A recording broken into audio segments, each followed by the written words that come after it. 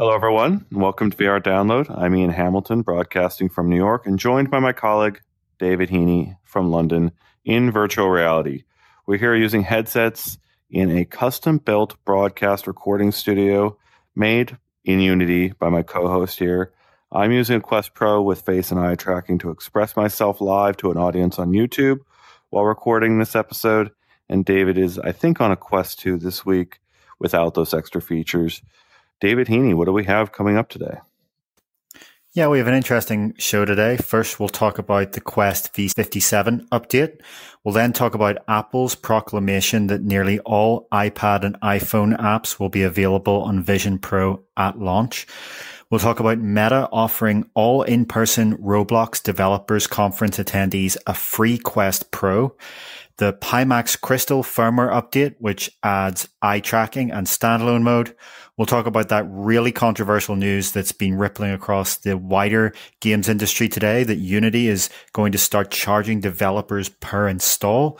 And finally, we will talk about the evidence and speculation that Valve may be working on a consoleized PC to power its wireless VR headset. So not a fully standalone Quest style headset, but something more akin to, say, a wireless PSVR 2 approach.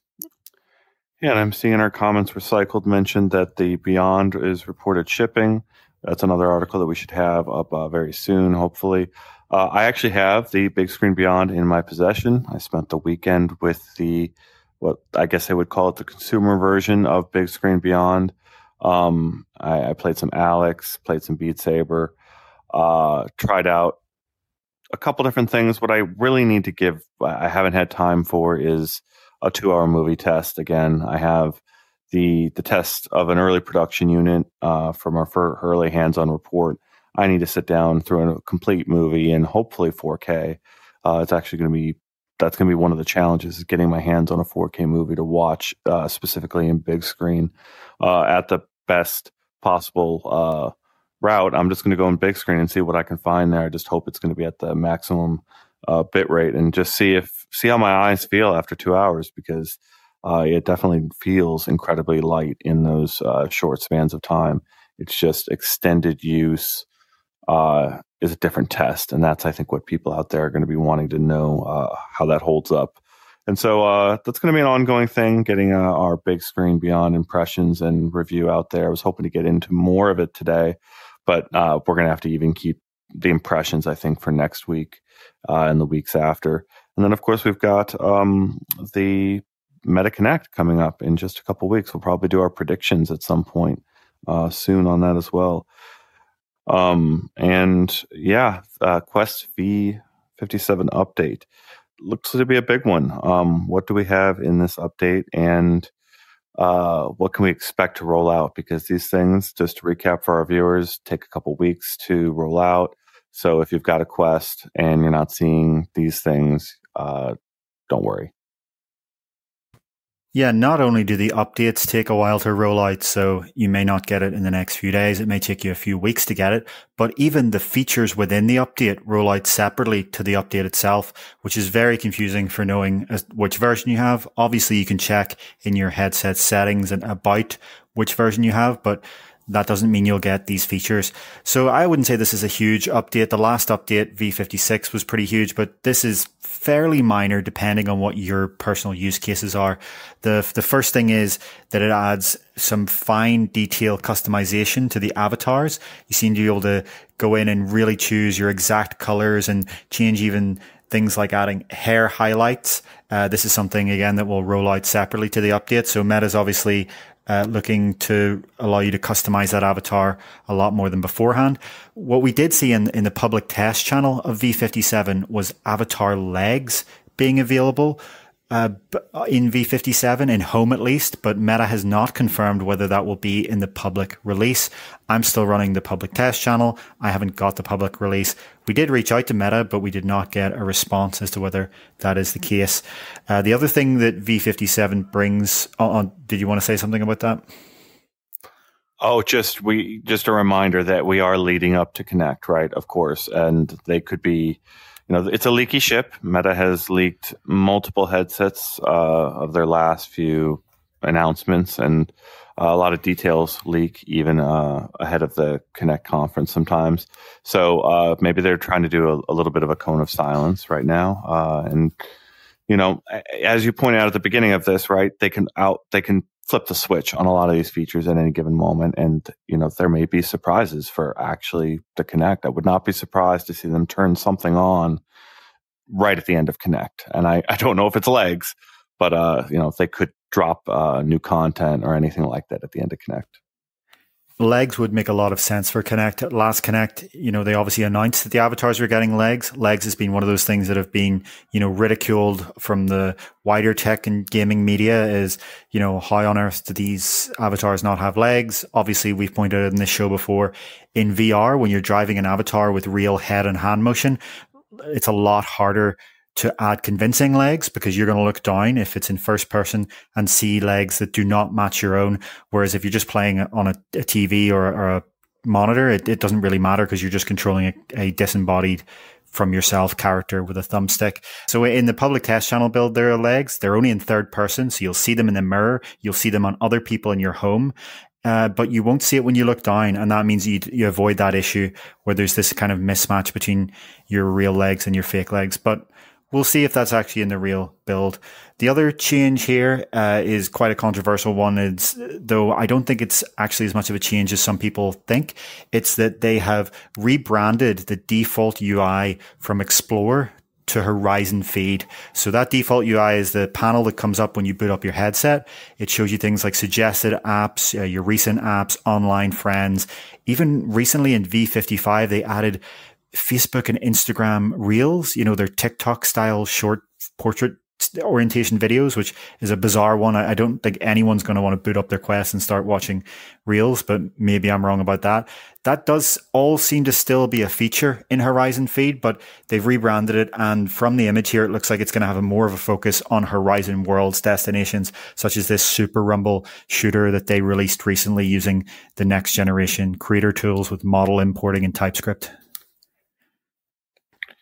Yeah, we had some debate internally about just how big a deal it is that Horizon is getting front and center billing.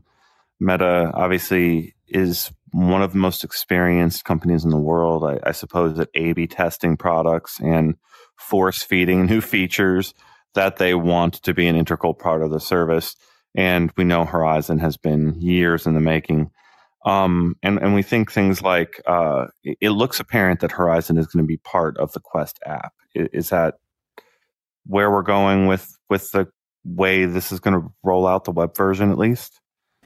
Yeah, it looks like at least for the beta, they are offering it as a web app that's distributed through the Quest app, though it also does seem to be accessible through a website as well. I think that's just the end result will probably just be the web. When you want to access Horizon from outside VR, you just go to the URL of the experience you want to go to. So you kind of get that same advantage of no installs.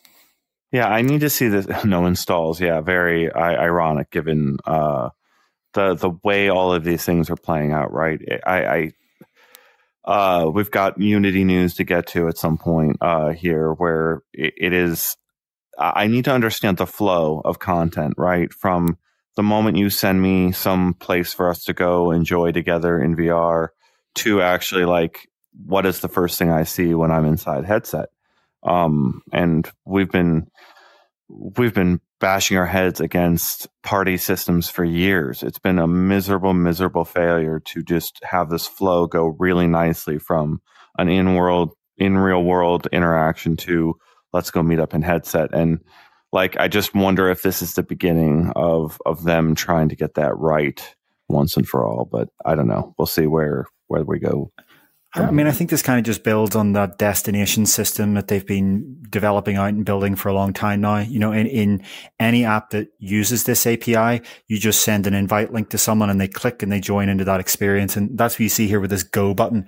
It's not launching an app, it's launching a destination, which are kind of sections within apps that developers mark. So, a golf course in Golf Plus or, a certain level in a shooter. And it really is just a matter of the old story with Meta's ecosystem, which is that none of this is really enforced. So some developers will support it and others won't, and you won't really know which app you're in. And some developers would say, that's great. I love that Meta don't enforce these things and I have the freedom to choose to adopt these. Other people want platform consistency. Apple is a typical example of a company that tends to enforce these things. And you get a lot of developers that say, I really hate that Apple makes me do X, Y, and Z just to ship an app. But then you have a lot of users that say, I love the consistency across the Apple ecosystem, that I know that a certain core device feature is always going to be supported in every app. So that is a kind of balance between developers and users there. The last feature that is noteworthy in V57 is that in some apps with mixed reality, that's a direct quote from Meta, there will no longer be a trigger of the boundary system. So the Guardian boundary will no longer trigger in some mixed reality apps. This is something that kind of makes sense when you think about it, because that boundary is really useful in VR, so you don't bump into your walls and furniture. But in mixed reality, you can already see the room around you. It's really just annoying to have that giant boundary come up and block your view of the real world.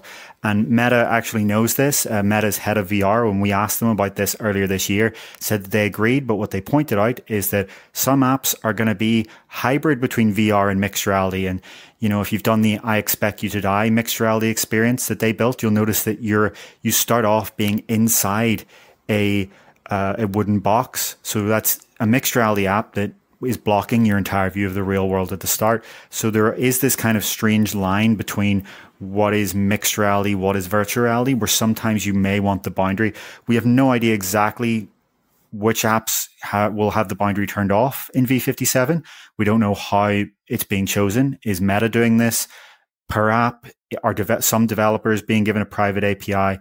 We don't know. But what is key is that the boundary system cannot be a thing in mixed reality. It's just a terrible experience.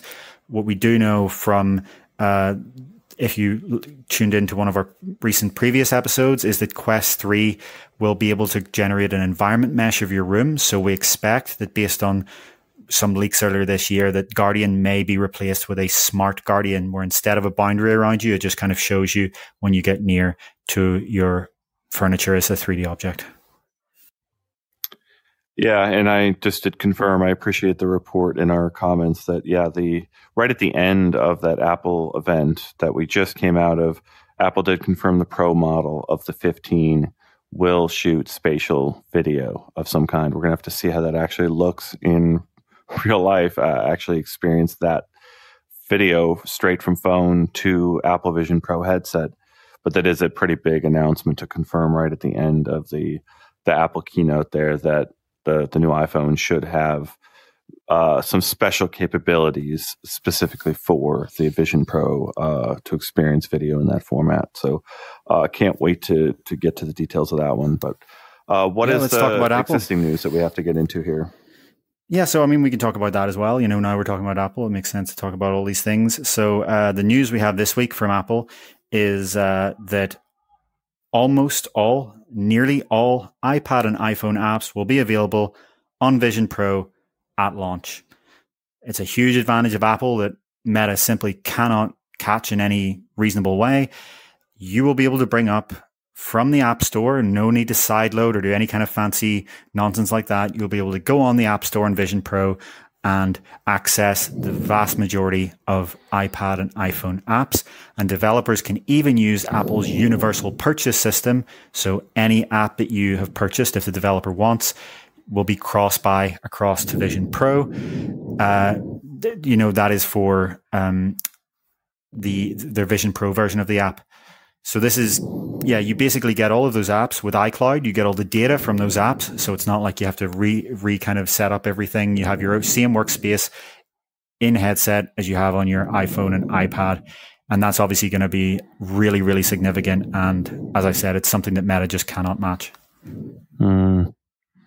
Yeah. So again, I want to see this in action. I want to feel what it's like to have like an iPhone app on a flat surface, interacting with it. I remember they had the similar path famously from iPhone to iPad, right? Where all the iPhone apps would work on iPad. You could enlarge them to make them 2x and have them, you would only want to interact with the iPhone app in iPad mode for maybe 5 minutes before it felt really ugly and uncomfortable, and you really didn't want to like play with that app anymore just because it was not custom built for that screen. If this falls into that same realm, it's going to be necessary for a lot of devs to upgrade their experience to make it a real good experience on the Vision Pro. But we could be surprised, right? It could feel much closer to one-to-one when you've got that sort of interaction scheme. Yeah, that eye tracking interaction is going to be interesting to see how that works. What we do know is that developers are encouraged to build a native Vision OS version of their app, but we know that obviously very few developers are going to really do that because at first, this is a $3,500 product that has reportedly serious mass production issues. This is not going to be something that is at scale yet. But what we do know is that Apple is giving developers a middle ground option where they can actually enhance their iPhone and iPad apps to work a little bit better on Vision Pro without having to build a whole new app. Again, that's just another advantage of Apple's ecosystem approach here. They can do things that are just not going to be practical for Meta to compete with. Yeah, and of course, okay, so let's get into these other things that have happened, right? The double pinch is a massive, massive thing. I want you to address this now. How is this? How does it interfere in any way? Because I was thinking about this, right? Where I've got my Apple Watch on my right wrist, and now the pinch gesture to access the menu is right here. If I receive a phone call, like, it was used for a lot of different things. One of the things that they showed this gesture being used for is you could remotely look at your phone's camera on your watch. So like imagine you're doing a family portrait and you're looking at your picture up here to make sure everyone's in the right place, and then look at the camera and make the gesture, right there. And that's cool. It's even picking it up from my Quest Pro cameras right here. But you do the gesture right there and take your picture just like that. It's such a cool. Apple is pretty bold in their commentary about this, saying that you won't go back. Like, you will use this a lot in the future. And Meta's been building to it for years. Microsoft has had the same gesture. It's just Apple is going to have this on millions of watches very shortly. Yeah, I mean, I think it's a really interesting watch feature. And for smartwatch users, it's going to be a big step forward rather than having to always fiddle with a screen. But I don't see it as being, I don't really agree with you that it's kind of a revolutionary AR or VR relevant feature. When you're wearing a Vision Pro, the detection is going to be done with computer vision. I imagine with Apple's integration, they will just filter out the watch. They will tell the watch that when you're wearing the headset, which they know, ecosystem integration, ignore pinches while you're in the headset. You take the headset off and your watch starts working again.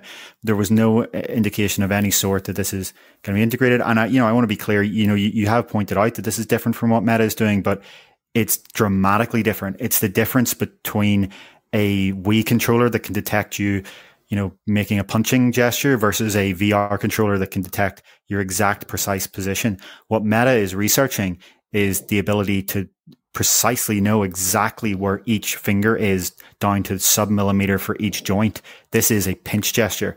It's cool. I'm sure it'll sell a lot of watches. I'm sure it'll be great for people that love to use their smartwatch without their phone, when exercising and on a run. But it doesn't have any kind of dramatic VR feature. We know Vision Pro can already precisely detect those pinches. Yeah, and I was even demonstrating right here. It was picking up a bunch of these gestures right there.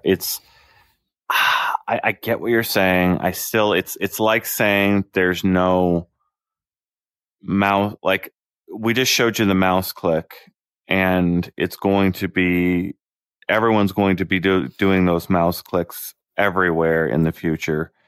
And it's going to be, you don't think you're going to do that gesture in Vision Pro as well? No, you will, but you will, but you don't need to watch. What makes it the mouse click in Vision Pro is the eye tracking that guides it. It's like having a mouse that doesn't move. That's just a button. This is the difference between a button and a mouse. The eye tracking is what makes it magical. We can pinch right now in Quest. It's, that doesn't change much. The ability to detect a pinch doesn't matter unless you have a selector. The selector being the eyes. Okay. Yeah, interesting discussion. It's paradigm changing. And I saw this question from Alyssa, one of our longtime watchers. I see Alyssa in our comments a lot. Thank you for tuning in over there from Denver. Asking this question we could read a couple different ways of do you think there will ever be virtual computers in virtual reality?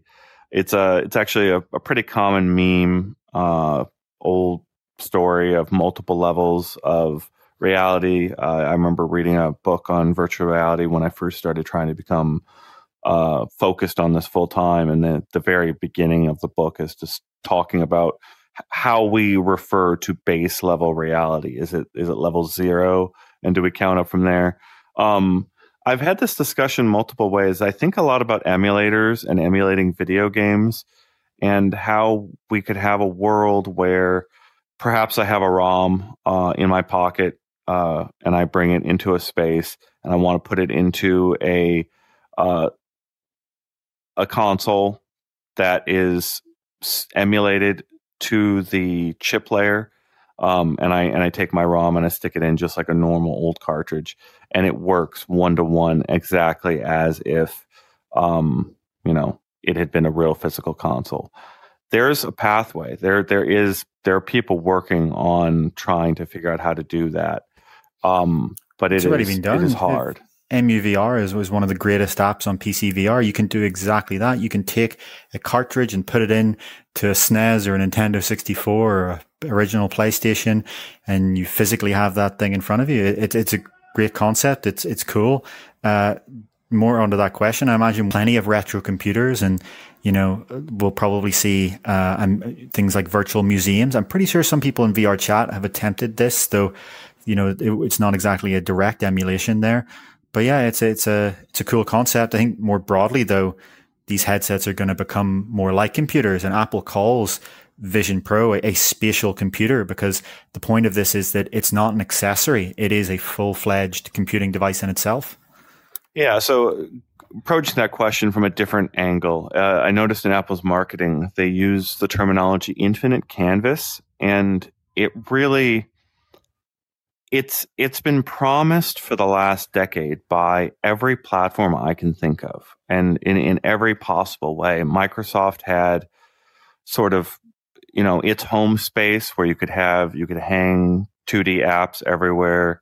There was the startup that they killed when they rolled that feature out, because the startup was like, oh, Microsoft is doing app management in spatial, in space. We're done. We've got Virtual Desktop doing it in its own degree. I mean, like, it's doing whole monitors. I think about the history of computing. The history of computing is battling over how to manage windows, how to manage rectangles in space.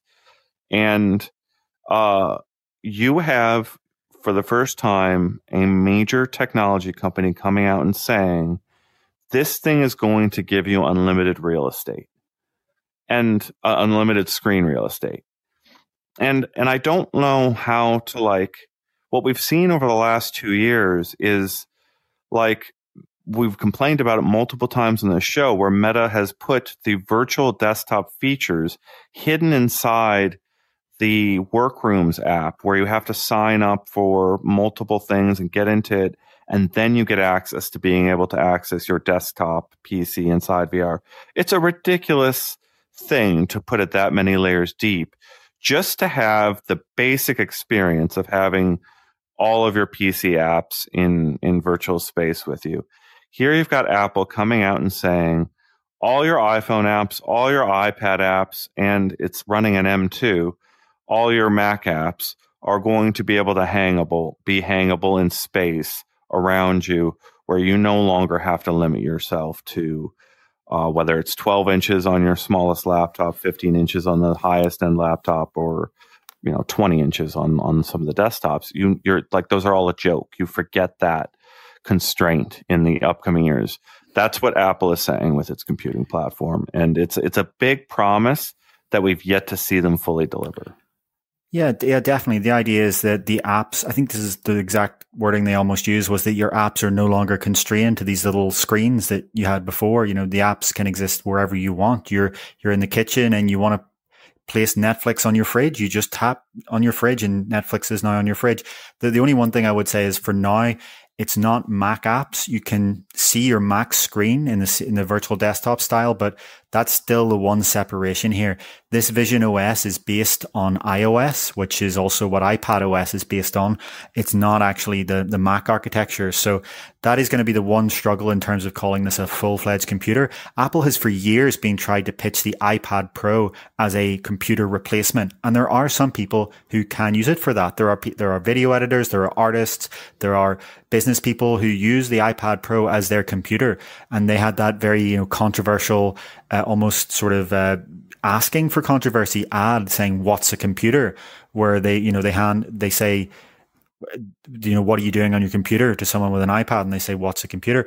This debate is going to extend into Vision Pro because it's in a way, it's an iPad Pro without the form factor limitations, but it's still not running those full desktop apps. Ironically, you can't build a Vision OS app in Vision OS. You still need to use Mac OS to do that. It's still the kind of the king where everything is built.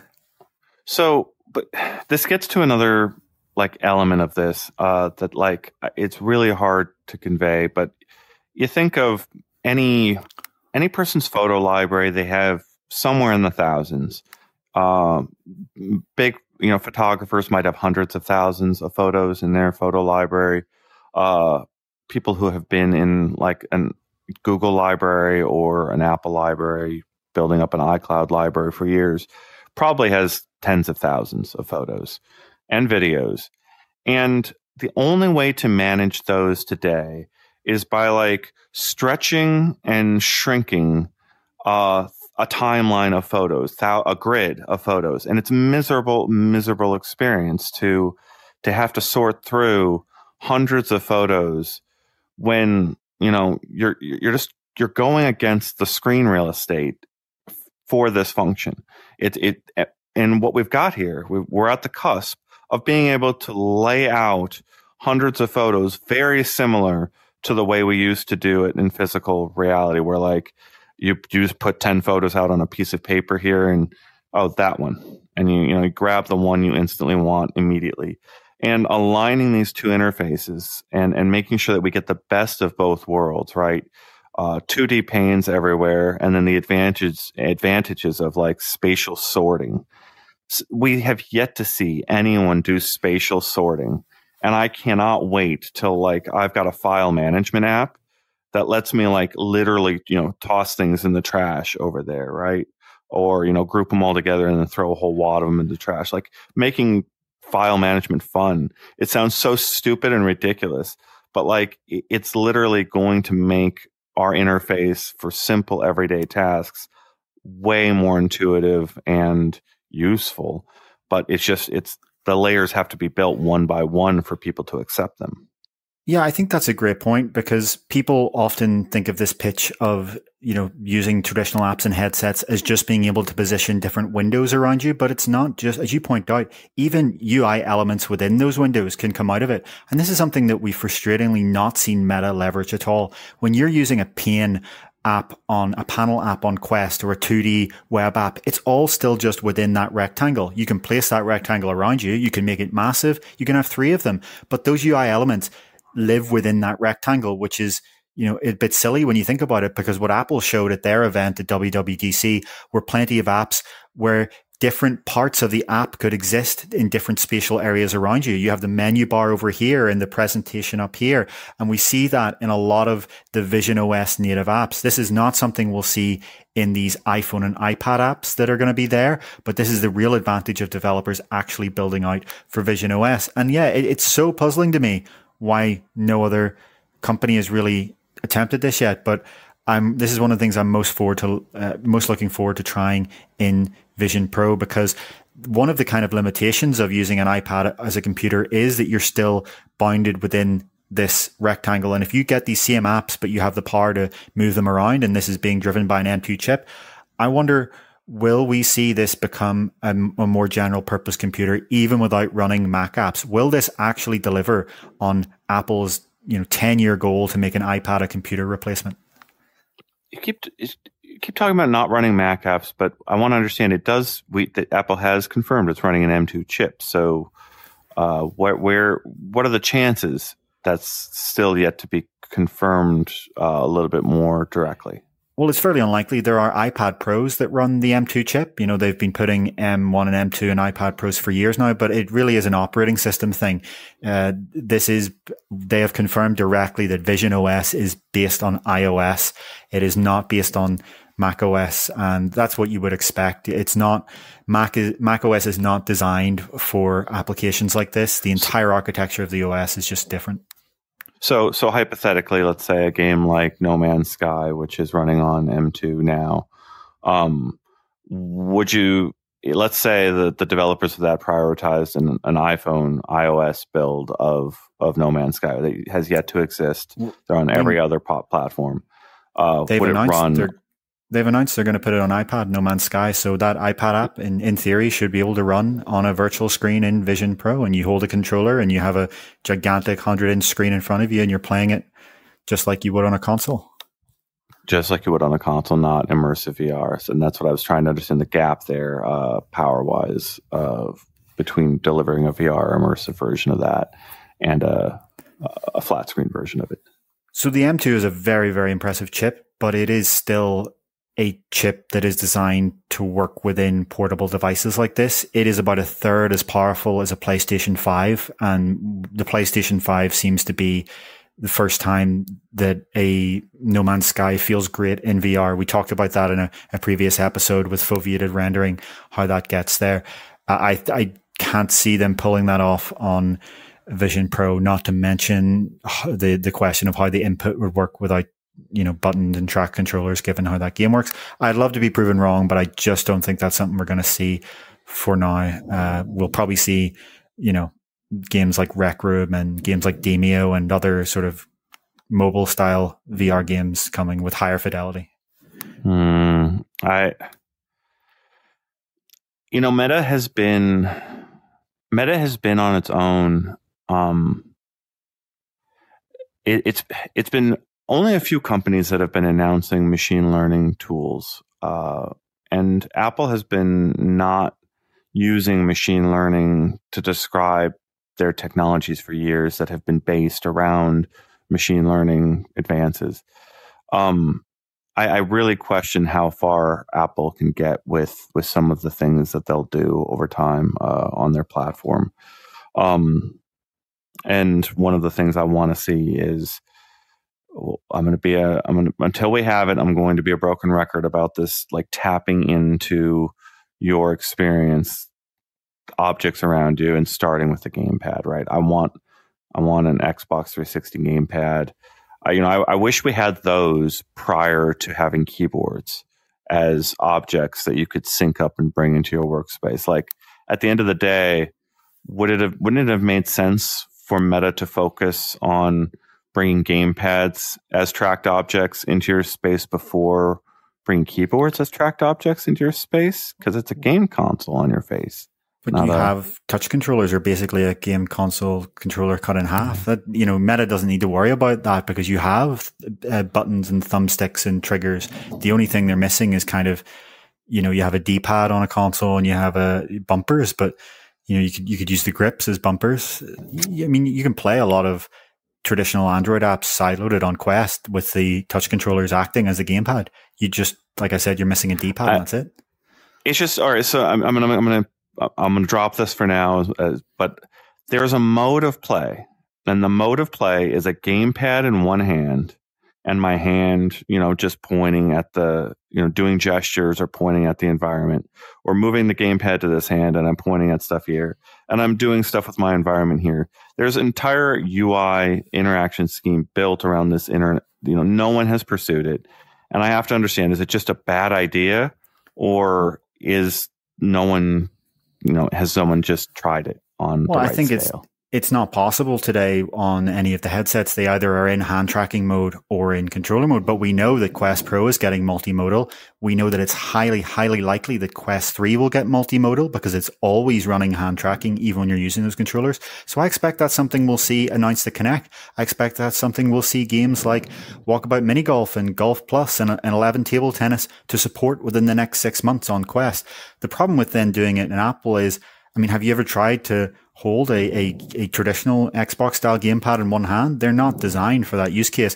The whole point of the touch controller for the original Rift was developed by Carbon Design, the same team that built the Xbox controller. And what they basically did was took an Xbox controller, split it in half, and give you one half for each hand.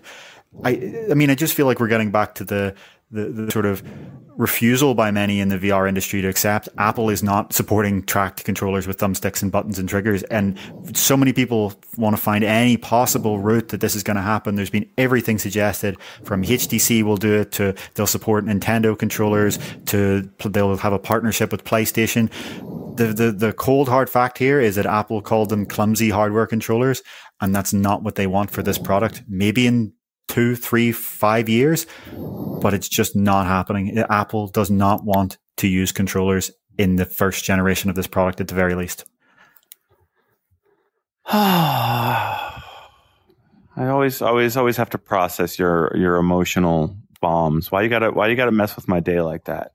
I want those. Yeah, no, I want those things. No, I get it. It feels like this specific mode of play has so much to offer. This idea of specific gamepads where you have the two sticks, you have dozens of these gamepads in some homes, right? Like you've got 3 for one system, 3 for another system if you want to play as a family. And like there's a lot of systems that can be made to navigate with that. I would love the idea of I wondered about this idea of like if you just have immersive mode only when the stick isn't being pressed. That would get me through a lot of worlds. But only last week that YouTube just added a transitional phase from going from VR mode to fully immersive mode. There's not many apps that have done the technical work to be able to transfer from a 2D mode over there to fully immersive. And one of them that's in my memory is Minecraft, and I loved it. And Minecraft worked this way that I'm describing, and it would have only gotten better if I also had my hands gripping that Minecraft controller in my hand. Yeah, I think being able to toggle like that is a fascinating idea. A few PlayStation VR 2 apps are doing it. That YouTube thing you're talking about, where it changes from being a home panel app to a VR app, it seems to be something that is a private API that will likely be announced at Connect. If we're talking about Connect predictions, I expect that's what Meta will show. They will show that an app can be a 2D app within your home space and then toggle back and forth between immersive VR mode, which, means you can use it however you want. It could also help them bring in Android apps, because obviously the news here was that Apple is bringing in all of these iPad apps. Meta may want to try and do the same thing with Android tablet apps, while also saying to developers, you can add these extension to your app where you go into a virtual reality environment as well. Only time will tell. We should very quickly just cover the fact that the other Apple news that just went live on uploadvr.com is that at the Apple event, the event where they announced the iPhone 15 series and that new watch, Tim Cook confirmed that the Vision Pro is still on track to ship in the US in early 2024. Free Sky saying, I don't get why Apple couldn't sell track controllers sold separately for gamers. The answer to that would be that they didn't sell the Apple Pencil in the first generation of iPad, or I think even second. I can't remember when they actually rolled it out generation-wise. But they're launching a new platform with a new interaction mechanism, and they want to make it a bridge. The news today is there's very clearly a bridge here from iOS and iPad OS to Vision Pro that they want to support and really own. And to David Heaney's point is, Meta, over in the Meta ecosystem, they've put a lot of effort into tracking keyboards. Yeah, Apple will have that, but like Meta's had to build up that portion of their ecosystem from scratch. Apple needs to bring over millions of developers or customers and then thousands of developers to get them over. Looks like we got a comment there. Do you want to get into that from Vexner? Yeah, we have a $20 comment. Thank you for the donation, Vexner. And Vexner asks, could there be a graph with VR tech /hardware/software as graphed points iterating towards a one-to-one match of perception and sensation for each human sense and be updated somewhere regularly, i.e. eyes need 32K, current HDMI does 16K. It's a fascinating idea to try and map where exactly is VR along the path to each matching each sense. It's particularly, on a smaller scope there for vision. That's a great idea. We've talked before about Meta's prototypes that push the different areas from high dynamic range to varifocal to retinal. That's a good idea for an article. We'll definitely consider showing, where is VR today? How far has it come since the Oculus Rift prototype in 2012? And how long does it have to go? Great idea. Yeah, it's absolutely fantastic idea. And I can think of a few people we can call up to approach this in a really meaningful way, to get at that question that they're getting to. Previously, the closest thing I think I've seen to what's being asked for there is at the previous MetaConnect events. Michael Abrash often shows a few charts indicating where human field of view vision is, where headsets today are. And what I think is happening, and Vexner is kind of hinting at, Meta has actually hinted a few of these things, that when we've gone and done their SIGGRAPH experimental research headsets, those things that they could take those back and do user studies. And for things like HDR or brightness on displays, they could do a test and test 100 people and say, did you prefer it at this brightness or this brightness? Did you prefer it at this brightness or this brightness? And zero in on exactly what specifications they want to nail for their next display, where it actually makes a meaningful difference to have things at that slightly better specification, or whether it's brightness or field of view or resolution. And, we've seen hints that they are doing these studies behind closed doors. It would be useful for us to have like a public version of that where we talk about the pathway all the way to retinal resolution. But thank you so much for the idea, and it's something we'll come back to. Yeah, and that is a good point, that the other factor there is about where do diminishing returns start. And Ian's right to point out that is a big area of focus for Meta's research, because you can map out to where it theoretically needs to be to match a certain human perception. But in many cases, the early research suggests you are going to get a point past which diminishing returns hit hard, and maybe, 5% or 10% of people can even tell the difference beyond a certain point. So this is going to be something that isn't, just like all of VR and reviewing VR headsets and assessing things, this is uniquely amongst technology a lot more subjective than objective. There are a lot of technologies that, if you're talking about reviewing a graphics card, or you're talking about reviewing, a monitor, a lot of this is just raw specs.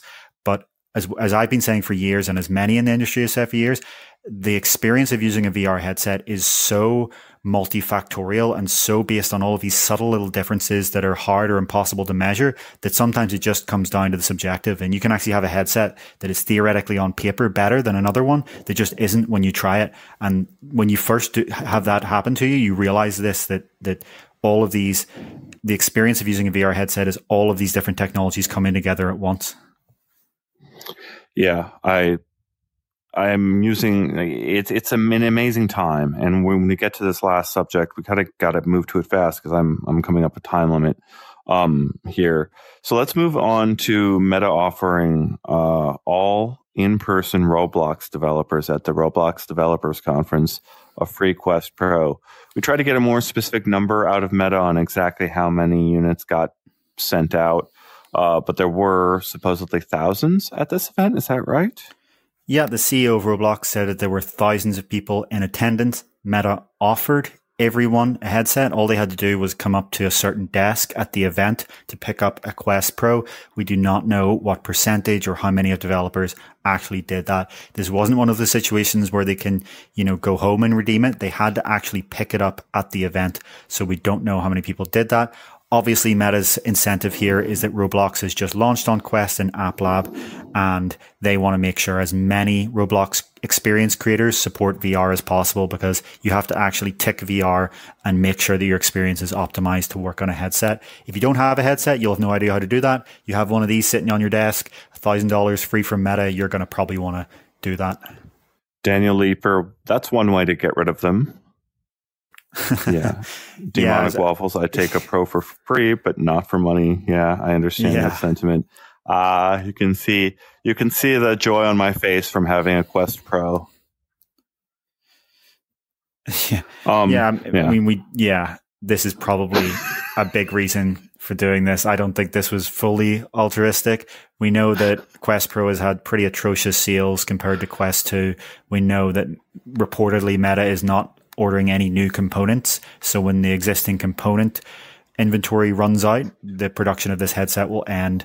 And I expect that the launch of Quest 3 will tank the sales of this thing to near zero. I can't imagine anyone other than a few niche applications still buying this headset after Quest 3 comes out. Yeah, no more of those pops, hopefully. Let's move on to the Pimax Crystal, the firmware update, adding the eye tracking feature and standalone mode. This was I have a hard time not laughing my way through describing a Pimax Crystal update. Just go explain it to them. Little Scampy, just to respond to your comment first, the Roblox thing was Meta and Quest Pro, not Vision Pro. It was not Apple and Vision Pro. So no, Roblox is not confirmed for Vision Pro, to be crystal clear there. Did I maybe I misspoke. One of us misspoke. I don't think so. I think they just maybe got the wrong idea. It's easy to do. Quest Pro, Vision Pro, we get mixed up all the time. But yeah, this is the Pimax Crystal. It launched in May after 6 months of delays. It was originally pitched as a kind of standalone headset, but then it launched without standalone functionality, and it launched without eye tracking either. So it's a PC VR headset in effect. The standalone mode that they just released supports 8 apps, most of which are nobody's ever heard of. The only real one that's important is OpenBrush, which is the open source derivative of TiltBrush. The cool thing about this though is eye tracking. So this headset is not like Pimax's previous headsets, which were all focused on ultra wide field of view. Despite the bulk of this thing, it actually has a relatively typical field of view. It's somewhere around Quest Pro and Valve Index. What this headset is about is resolution. They have 2880 by 2880 panels in here to deliver what they say is the highest angular resolution of consumer VR. So you get this thing if you're a sim racer, you're a flight sim fan, or you're just a PC VR user that wants maximum resolution. And with eye tracking that they've now released, it supports foveated rendering, and Pimax claims that this actually works in any app. It doesn't need to be integrated by the developer, almost any Steam VR app. And they say that you'll get between a 15 and 40% performance improvement. It also works in VR chat to drive your avatar's eyes, just like you see Ian's eyes driven by his eye tracking. Mine is simulated on Quest 2. And yeah, it also has automatic IPD adjustment. So just like on Apple Vision Pro and on Pico 4 Enterprise, you don't have to adjust the IPD of this thing anymore. The lenses will mechanically move to match your eyes based on the eye tracking. So yeah, it's a $1,600 headset. The people who've had it so far say it's got some rough edges, but they're refining it out with firmware updates. It looks like a pretty solid headset, but it's not really a standalone headset in any practical way. This is a PC VR headset with wireless capability. Yeah, I mean, to be clear, I mean, you're being very fair. I would describe to Pimax and the Crystal platform. There is no substitution for number of apps accessible in VR, right? And right now, Meta is the leader, right? You go into Meta, you've got the world's best collection of standalone VR content. You hook it up to a PC, and you have the wealth of everything that runs on PC. Nothing comes close to that package of content right now. Well, I would say Pico comes close. Pico, not Pimax, but Pico. This thing it does not come close. So what does Quest have? Thousands of apps. Pico has something like somewhere between 500 and 1,000. This has 8, and they're all terrible. You would be crazy to buy this as a standalone headset. All right, no, we've done it. Okay, no, I just wanted, he was you're just doing him justice. I wanted to make sure you contextualized what this is compared to other things we discussed. It's a pretty cool PC VR headset, though. It has the same resolution as Vario Aero for $400 cheaper, and it has inside-out tracking. The flaw, I think, in this is that the inside-out tracking is not great. This, from a display perspective, from the fact that it has eye tracking, this is a pretty decent headset from the people that have owned it that I've heard. But its weakness is that positional tracking and controller tracking. It just doesn't match up to other systems, and that's a shame.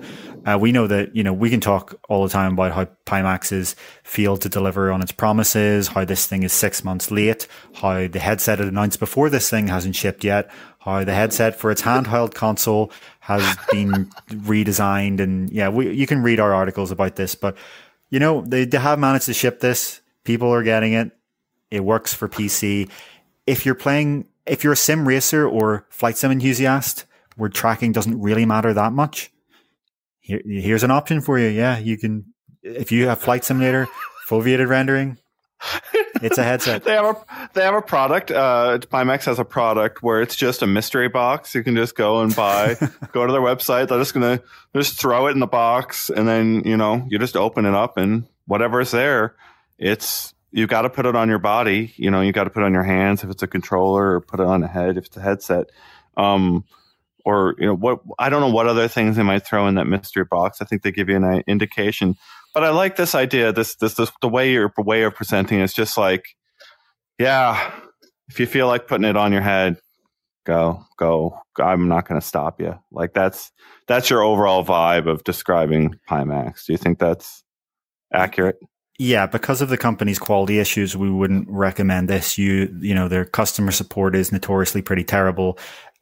Sometimes you're going to get a dud headset. If you want to risk it, go for it. That's what I would say about this. But yeah.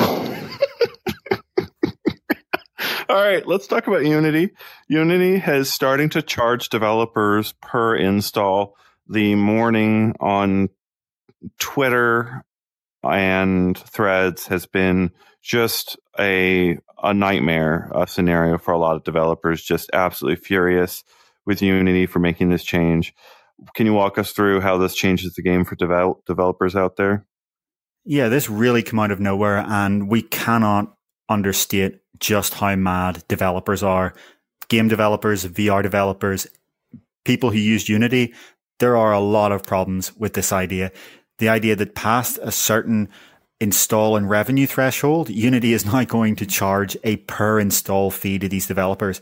They have not clarified whether this will include piracy. So, presumably the system here is going to have, within the engine, they will have bundled in unremovable tracking code that phones back to Unity and tells how many people have installed the title.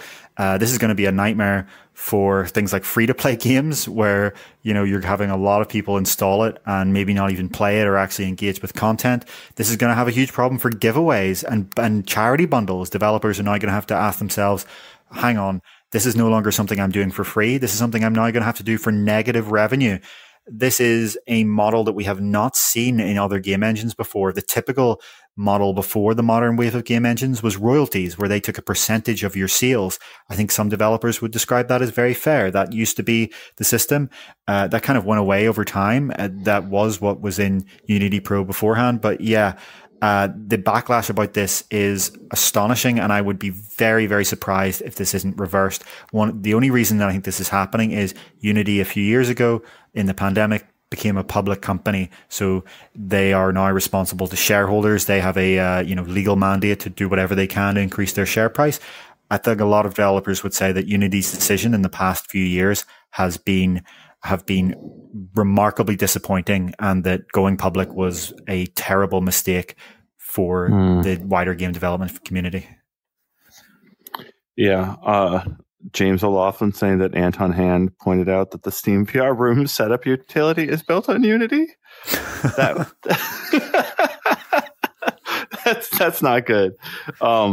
Okay, well, yeah, we will see what happens with this. This is a very, developing story, of course, right? Like if Unity keeps up with its pricing, we will see developers jump ship, and that's harder. Like those are big words. Developers spend years building expertise in a particular tool set. It is painful and expensive to switch at any time in production. So yes, they may want to change. Actually, changing is a different thing, and we'll have to see if people actually change ship. But you need to, for people that aren't familiar, this is the App Store app engine used by the majority of developers out there. Yeah, for VR specifically, it's somewhere on the order of 80 or 90% of VR apps out there are using Unity. This app is using Unity. A huge problem is that Meta releases the vast majority of their developer features either first for Unity or only for Unity. Meta has actually kind of built up a crippling dependency on Unity, I would argue. And I've been arguing for years and years now that the worst mistake Mark Zuckerberg ever made was to not instantly start building their own game engine as soon as they acquired Oculus. This dependency on an engine that has become a complete mess, that is now a public company, that is, rudderless and just doing whatever it can to maximize revenue, doesn't seem to have any kind of overarching strategy, is built of all of these many different components that are in different stages of development. This is a mess of an engine. It is not designed for VR. The amount of absolute clunk and wasted time and effort that's needed to get from going to install Unity to a Hello World VR app is astounding. And when you compare that to Apple's experience with their engine, Reality Kit, and their editor, Reality Composer Pro, it is night and day. One of the things that, even though Apple is a smaller market, people who are building an app for just Vision Pro using Apple's tools are going to have significantly lower cortisol levels than people that are using Unity. And I think it's an absolute shame that Meta didn't build their own engine for VR. Yeah, interesting. And yeah, I'm just imagining, like, I saw people all over, like, at this 20 cents per install thing of just imagining, like, deleting the app and reinstalling. Like, if I wanted to hurt you economically, I could do that as a scheme to punish you by deleting, installing your app and deleting it until, I rack up enough fees. This is not going to, we'll get details on it, but it's just how much they stick to their guns is going to be a real question. And I think I might have to leave you on like a final note here, David, as we move to the final subject, because I have a hard stop I have to go to as we move to the final subject of the news day. And it's just, I want to leave on a note of just, the span of 30, 20 years is still unfolding. We're noting it with our audience, but this period that I grew up in, from college, high school to now, watched Apple go from just to become the biggest company on the planet with the most dominant computing platform on the planet. And we're transitioning to this new era. And what I remember about the early days of this platform that is now dominant planet-wide, it was this period of iPhone app developers so excited about this prospect of having what is effectively a computer in your pocket and a beautiful touchscreen, new surface with which to like invent new games. You could invent new game styles, entirely new genres, all on your own. And I saw all these developers go and do and adopt this new platform and build amazing things with it. But what happened around 2008 or so was venture capitalists, hundreds of millions of dollars, got poured into these early developers. And over time, they struggled to make money year after year after year. And eventually, the apps went to free to play, right? Like they had to support themselves using lesser and lesser models. So there was this period here in the early days of the Apple App Store where people were inventing amazing new things on a weekly basis, and they were $15 each, and you paid for them and they worked. But people couldn't turn those into multi-year businesses, and venture capitalists, invested in a lot of these things, and we ended up with really, really cool things like Uber that lets us go everywhere, wherever we want, but also had all sorts of problems because workers weren't compensated. It's a big story. The changing of platforms and the changing of our lives is a story that plays out over decades, right? And we're coming around to AR and VR at just the beginning stages of these new platforms. And I think about things like Unity and having them go and try to squeeze all of their developers for money. How much of the seeds of this behavior were set back in that 2008, 2009 time period, right? Like, is this a result of Apple turning off the ad tracking spigot that every company out there was profiting from? You look at Meta, you look at Google, you look at all of these other companies dramatically changing their business models, their approaches left and right, having to wring everything they possibly can out of AI and the data that they've harvested in their libraries. What I'm wondering is how much of it goes back to those early years of the platform, 2008, 2009, when Google spun up its app store and Apple set the first policies in place. And now Apple needs to get every last dollar they can get out of the iPhone platform while trying to build the Vision Pro platform. And Meta wants to build up its new platform to take some of this away from everyone else, right? Remember, you have to put context like this in context that Meta multiple times has tried to purchase this company, right? And we're unable to. And that when I see this pricing, what I see are the results of like bad decisions that played out in the past. And like it's what all of that is to say, I've seen developers hurting for decades of just squeezed by these platforms in various ways for every dollar that they're good for. And I don't want to see it repeat. I keep thinking about what can we do in this next era of computing to make sure that the developers who make these games actually get most of the dollars that they sell the game for. Because the people out there watching our show, our fans that support us and also support the developers, they want to give that money to the developers. Like they want to buy games. And there's so many of them that hate the free-to-play models and the ad-supported models. But like, how do we keep this going for 10 to 15, 20 years where devs can keep, retire happy after building 10 great games in their lives and giving millions of people wonderful experiences in virtual reality? I don't want to see the ad-supported nightmare ecosystems that we have in Ready Player One and we think about when we see very bad ideas uttered by these companies. So yeah, that's my big leaving note. And now you can get into where we're going to go with Steam next. So I'll see you next week. Thank you so much. See you. Yeah, no, that is fascinating to think about because the idea of ad-supported models in VR, it's going to be a lot more abrasive than it is on a mobile screen. Obviously, many people already find it pretty ugly to look down at the top and bottom of their mobile game and see these ads kind of injected in, but that's going to be a lot different when these are physical 3D objects.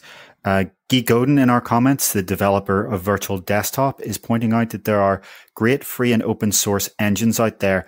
And that's very true. Godot, I think it's pronounced Godot or is it Godot? I think it's Godot. Maybe it's Godot, is a great example. I've actually played around with it, even though I don't know how to pronounce it. They have been working on VR support. Meta sent them some headsets, but it still comes down to it that when Meta or Pico or even Valve release a new SDK feature, they release it for Unity first. Unreal gets it 6 months down the line, 12 months down the line, sometimes never. I think I think the meta avatars that we're using right now are still not released in Unreal. Correct me if I'm wrong. I think they still aren't released in Unreal, and that's the case for a few features. But yeah, let's talk about that last piece of news, which is the speculation and potential evidence that Valve is working on a consoleized PC with the ability to wirelessly stream to a wireless VR headset. So until now, a lot of the speculation around Deckard has been the idea that it will be a fully standalone headset like a Quest or a Pico, where the compute is on board or maybe even kind of padded on to the back and it's running off of a battery. But what some of this recent evidence is suggesting is that instead, Valve's approach may be to release a kind of first-party Steam machine, a Steam Deck console that would sit in your living room just like a PlayStation 5 or an Xbox, and be able to wirelessly connect to a headset that is kind of a thin client and power it. And so that way you would get a lot of the advantages of standalone in that, you turn on the headset and it automatically sends a remote command to this console to turn on and boot Steam VR and start sending images, because this is running Valve's Steam OS. They're not worrying about the kind of compatibility and jank of Windows. And then you're in, but it would have the rendering advantages of PC, where you get this high performance fan cooled with a multiple large cooling fan device that's drawing from your power socket hundreds of watts to be able to run high fidelity experiences like Half-Life Alyx. And so we can kind of go over some of the findings here. A lot of this is from YouTuber Sadly It's Bradley and his crew of Steam data miners on his Discord, who are always digging into all of these Steam VR and Steam in general updates, digging into sometimes Steam Deck firmware, index firmware, trying to find Valve's clues that they sometimes lead to what they may be doing next. So Valve, to be clear, has actually publicly confirmed that they are working on a VR headset. That fact is not speculation. In December 2021, Gabe Newell said the company was making big investments in new headsets. In October 2022, we got the most direct evidence yet, where Valve posted a job listing for a computer vision engineer to, and I'm quoting, prototype, ship, and support a VR headset for millions of customers worldwide. And the job responsibilities included inside-out tracking, camera pass-through, the mixed reality that you see on Quest 3, for example, environment understanding, eye tracking, and hand tracking. Then in December, Valve product designer Greg Coomer told a Korean news magazine that the company had been working on a new VR headset recently. So that they are working on a headset is a fact. The question is, what exactly is this headset going to be? So the Steam Deck handheld console is Valve's most recent hardware, and it's kind of their new era of hardware. And it uses a custom AMD APU called Van Gogh. And an APU, if you're not familiar, is just a single chip that combines a CPU and GPU for better power and performance efficiency. Better power and cost efficiency. In an Xbox Series X or an Xbox Series S or a PlayStation 5, those have AMD APUs. The Steam Deck uses a kind of much lower power version for your hand, but presumably this consoleized PC would use a very similar one to the likes of a PlayStation 5. Anyway, so that APU is called Van Gogh, and it was codenamed Aerith in development. The Steam Deck itself, the handheld, was codenamed Jupiter. But last week, Linux news website Phoronix noticed a new Valve device called Galileo, codenamed Galileo, with a new APU codenamed Sephiroth being added to the Linux sound drivers.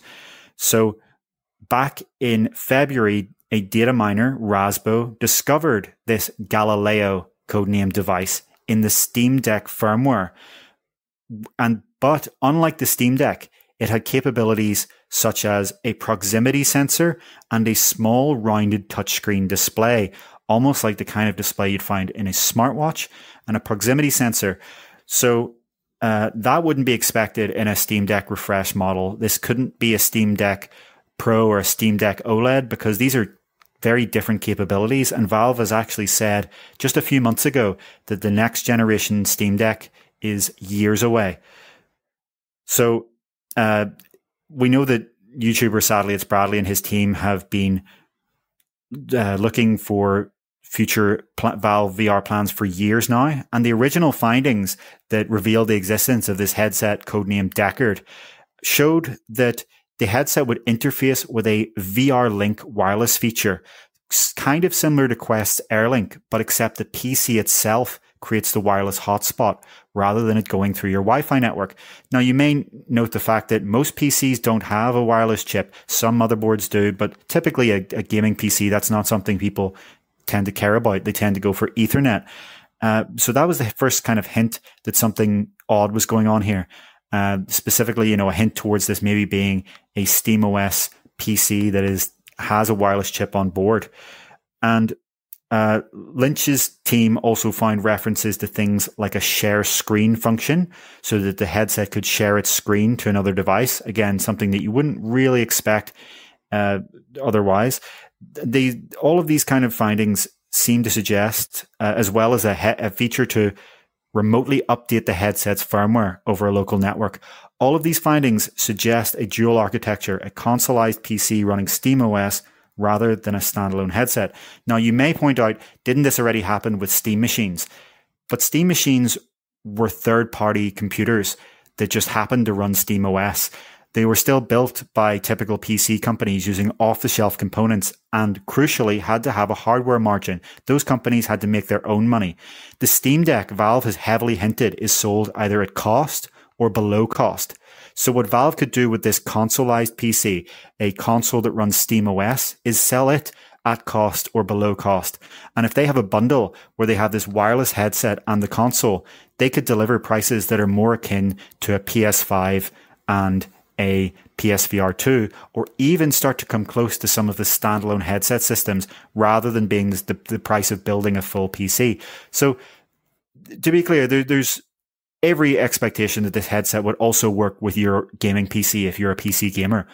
But it would also bring in this entirely new market of people who don't want to build a gaming PC or don't want to have that kind of desktop PC experience, but who may say, okay, so I'll get the Steam Deck experience, but in my living room instead of in my hand. And then I'll also be able to upgrade to a wireless VR experience anytime I want. It's the same pitch as consoles, but you have the extra freedom of the fact that this is a PC. It's running SteamOS, a distro of Linux. You can theoretically, if it's anything like Steam Deck, you can run Windows on it. You have the power to do what you want with it, and you still get access to this huge library of PC games.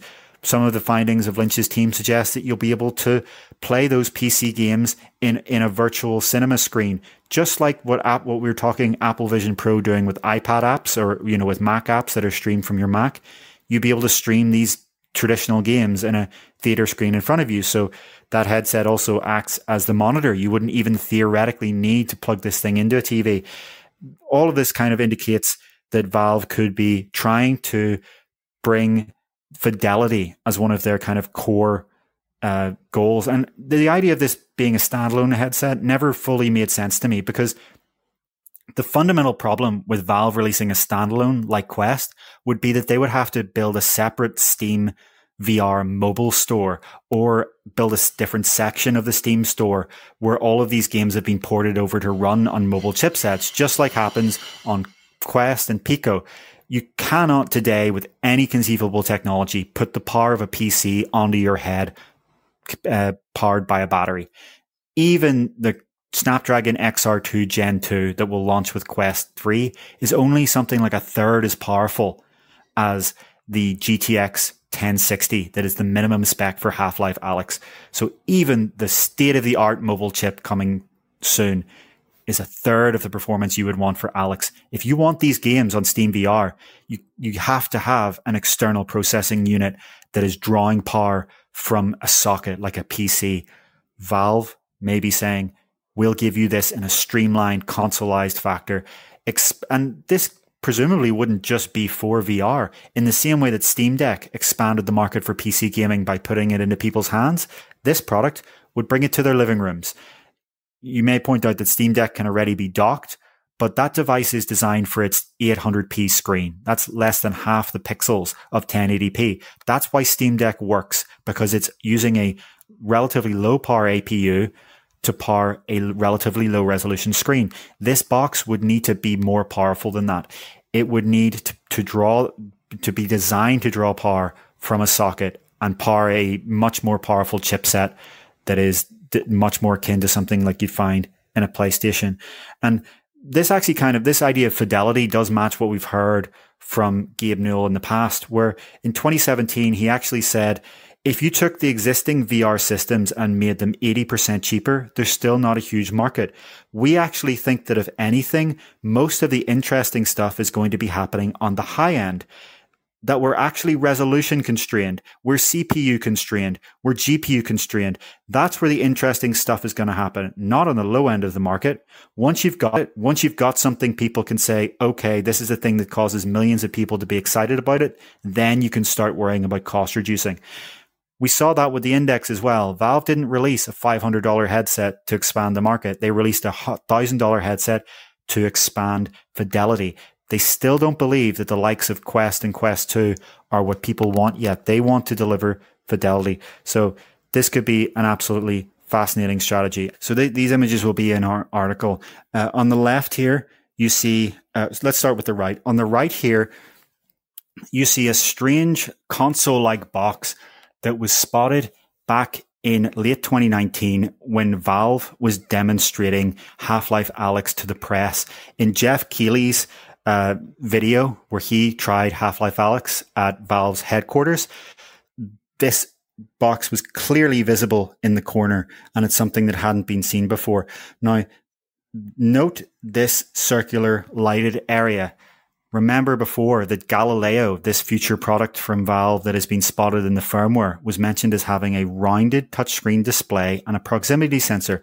Well, sadly, it's Bradley's team of data miners and searchers found a Valve patent that seems to depict exactly this, a living room console that uses a proximity sensor so that when you come near it, it lights up a small rounded display. This display could presumably be used to provide some kind of context to other people, maybe some sort of system information, a boot state, error codes, things like that, so that even when this isn't plugged into a TV, you still have a kind of debug state from using this with a headset. And so in the middle, this is again just an image of some of the headsets we've seen in Valve design patents over the years. So this is what this could look like. Again, this is from late 2019. So this is years and years ago. There presumably could have been a large project shift. So I'm just going to go through the comments. If anyone has any questions or comments, please bring them in now. I'm trying to run this sort of solo here without Ian, so just bear with me here.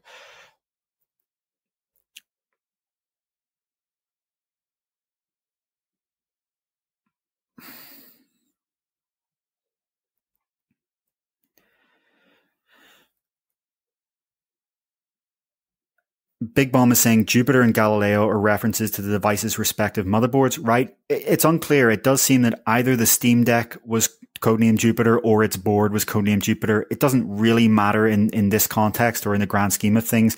What we do know is that this is a distinctly different device than Steam Deck. Jupiter, Steam Deck, Galileo, whatever this thing is.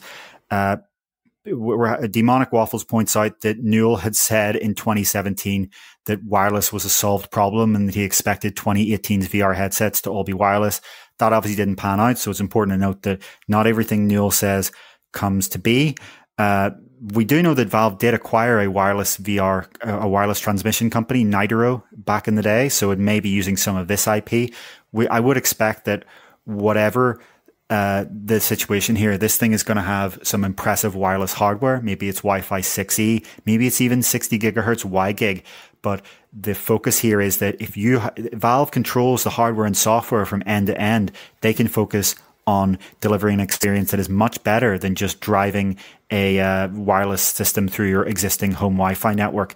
Maybe we could even see foveated transport, which is something you may not have heard about before, which is similar to foveated rendering, but takes the same approach to the actual image transmission. So the area you're looking at, the computer will send the actual output image at a higher resolution and focus on that. That requires a very, very, very low latency link between the eye tracking system and the PC. But again, this is going to be a headset running Valve firmware and software. This is presumably going to be a box running Valve firmware and software and Valve hardware. Remember that APU in Steam Deck is semi-custom with AMD, and this, all indications suggest they can do that again. Demonic Waffles is pointing out that Valve back in 2019 announced Index just before the release of Quest and Rift S. So there's a tantalizing possibility that we see at the very least a hint from Valve before Connect. That would be a big event in the history of VR. if this was announced right before Quest 3, that could take a large chunk out of Quest 3 sales for a certain portion of the market. Again, though, it obviously depends at what price the bundle here would come in. Wobble pointing out that Steam Machine's problem wasn't just that they were sold at a profit, so had to be priced higher than consoles, but they also came before Proton, which is Valve's compatibility layer that allows Windows games to run on Steam Deck. That's a great point. So now they can perhaps have a Proton VR where they make sure that all of the VR games that were built for Windows could also run in this Linux SteamOS environment. That's something that Valve is obviously very good at. The Steam Deck has pulled that off in a way that no one would have ever imagined possible. So that's fascinating. Nasty J-Man saying, so the setup is like Steam Deck is a wireless puck for the Deckard HMD. Kind of. It's more that it is a full-on computer that is also a wireless puck.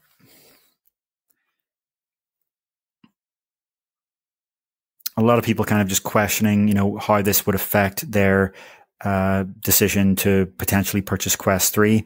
Agreed that would be a fascinating thing.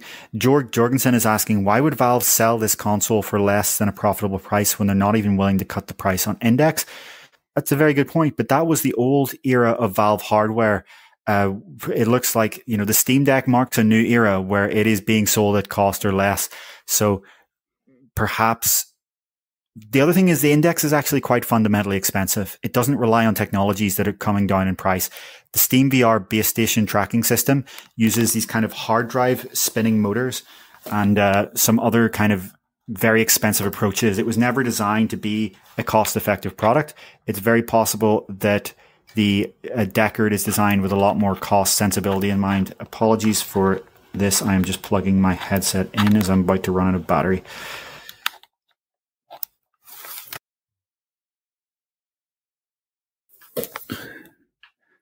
The joys of running a VR podcast in real time. Okay, I'm back.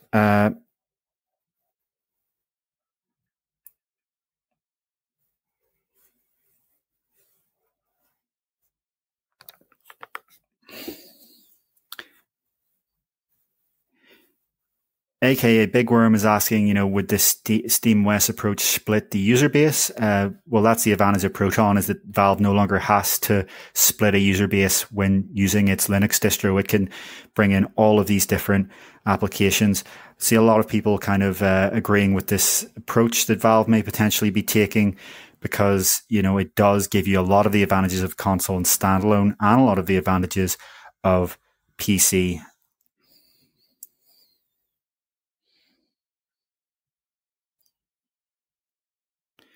James O'Loughlin saying that this looks a lot like the Steam Machine dev kit released by Valve 10 years ago. Yeah, it's possible that this is just a Steam Machine dev kit. It actually kind of does look a little bit different, though. Again, that is potentially what it is, but it would be kind of odd to have that sitting there in the VR demo room for Half-Life Alyx 10 years later. Maybe it's just something that was left there and never taken out, but that would be a kind of very odd decision. But yeah, I think it's just about time to wrap up the show. The Ryan B asks, do we think that they'll release a controller alongside this, like a new Steam controller? That's a great question. If this isn't used, if this is used for non-VR as well, if this is sold as a console, as a competitor to PS5 and Xbox, presumably Valve would want to release a new Steam controller, but it's also possible that they just ask people to go out and buy an Xbox or PlayStation controller, the same way that if you're using Apple Vision Pro, Apple doesn't have its own gamepad, but supports the Xbox and PlayStation controllers. So yeah, let's wrap up the show now. Artful is saying that they're very surprised that Demio was announced for Apple Vision Pro. I think that's fascinating too. People don't realize that the Apple Vision Pro is still going to be capable of playing games. Rec Room was also announced for it. It's just, as I keep kind of saying, it's not games where you're pushing a thumbstick around and pressing buttons on an Xbox controller split into two. It's games where you're using your hands to directly interact. A lot of titles are probably going to start adding support for hand tracking as it gets better in Quest 3. And as headsets in the future, potentially from the likes of Samsung, also don't support hand tracking. We'll have to see what the market does. Mark Zuckerberg certainly seems to think that controllers are essential for VR. He has talked about that on the Lex Fridman podcast and a few other interviews. He's talked about how his vision of VR for the foreseeable future includes these controllers, but it doesn't look like other companies agree with them. But yeah, thanks so much, everyone. Apologies for the kind of minor technical issues at the end here. Redsers corrected me in saying that Valve did not acquire Nitro. They invested in Nitro. That's a very, very good point. I misspoke. I had meant to say invested, but obviously I said acquired.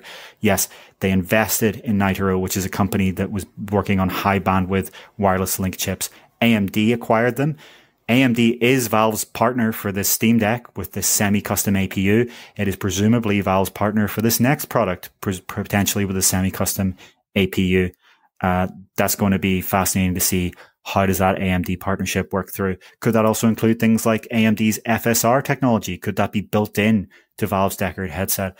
A lot of this is speculation. I want to be crystal clear that, all that we've heard from Valve is that they are making a headset. All of these details that we're talking about today are based on firmware findings, Linux driver update findings, speculation, and potential possibility. We will have an article piecing this all together up on Upload VR later. You can also watch kind of Sadly It's Bradley's video on this, where he pieces together the speculation in his own way. And yeah, this is it. What we do know is that there is a huge pent up demand for a VR product from Valve. The Index is well over 4 years old. We don't want to be setting in a situation where, for gaming with controllers, Meta is the only viable option and Valve is sitting there with a 5-year-old outdated, obsolete piece of hardware and not offering anything else. I don't think Valve's going to let it get it to 5 years. I think if we don't hear anything in this next few months of the holiday season, then they will potentially wait for the 5-year anniversary of Index to usher in what their vision of the next era of Steam VR. Thanks so much, everyone in this that has attended this show. Thanks for sticking with us. We will be broadcasting next week. And as Ian mentioned, we are coming very close now to Meta Connect at the end of the month. And we will be bringing you all of our speculation beforehand and all of our coverage of Meta Connect, where we expect Quest 3 to be likely launched. Thanks so much, everyone. We will see you in the future.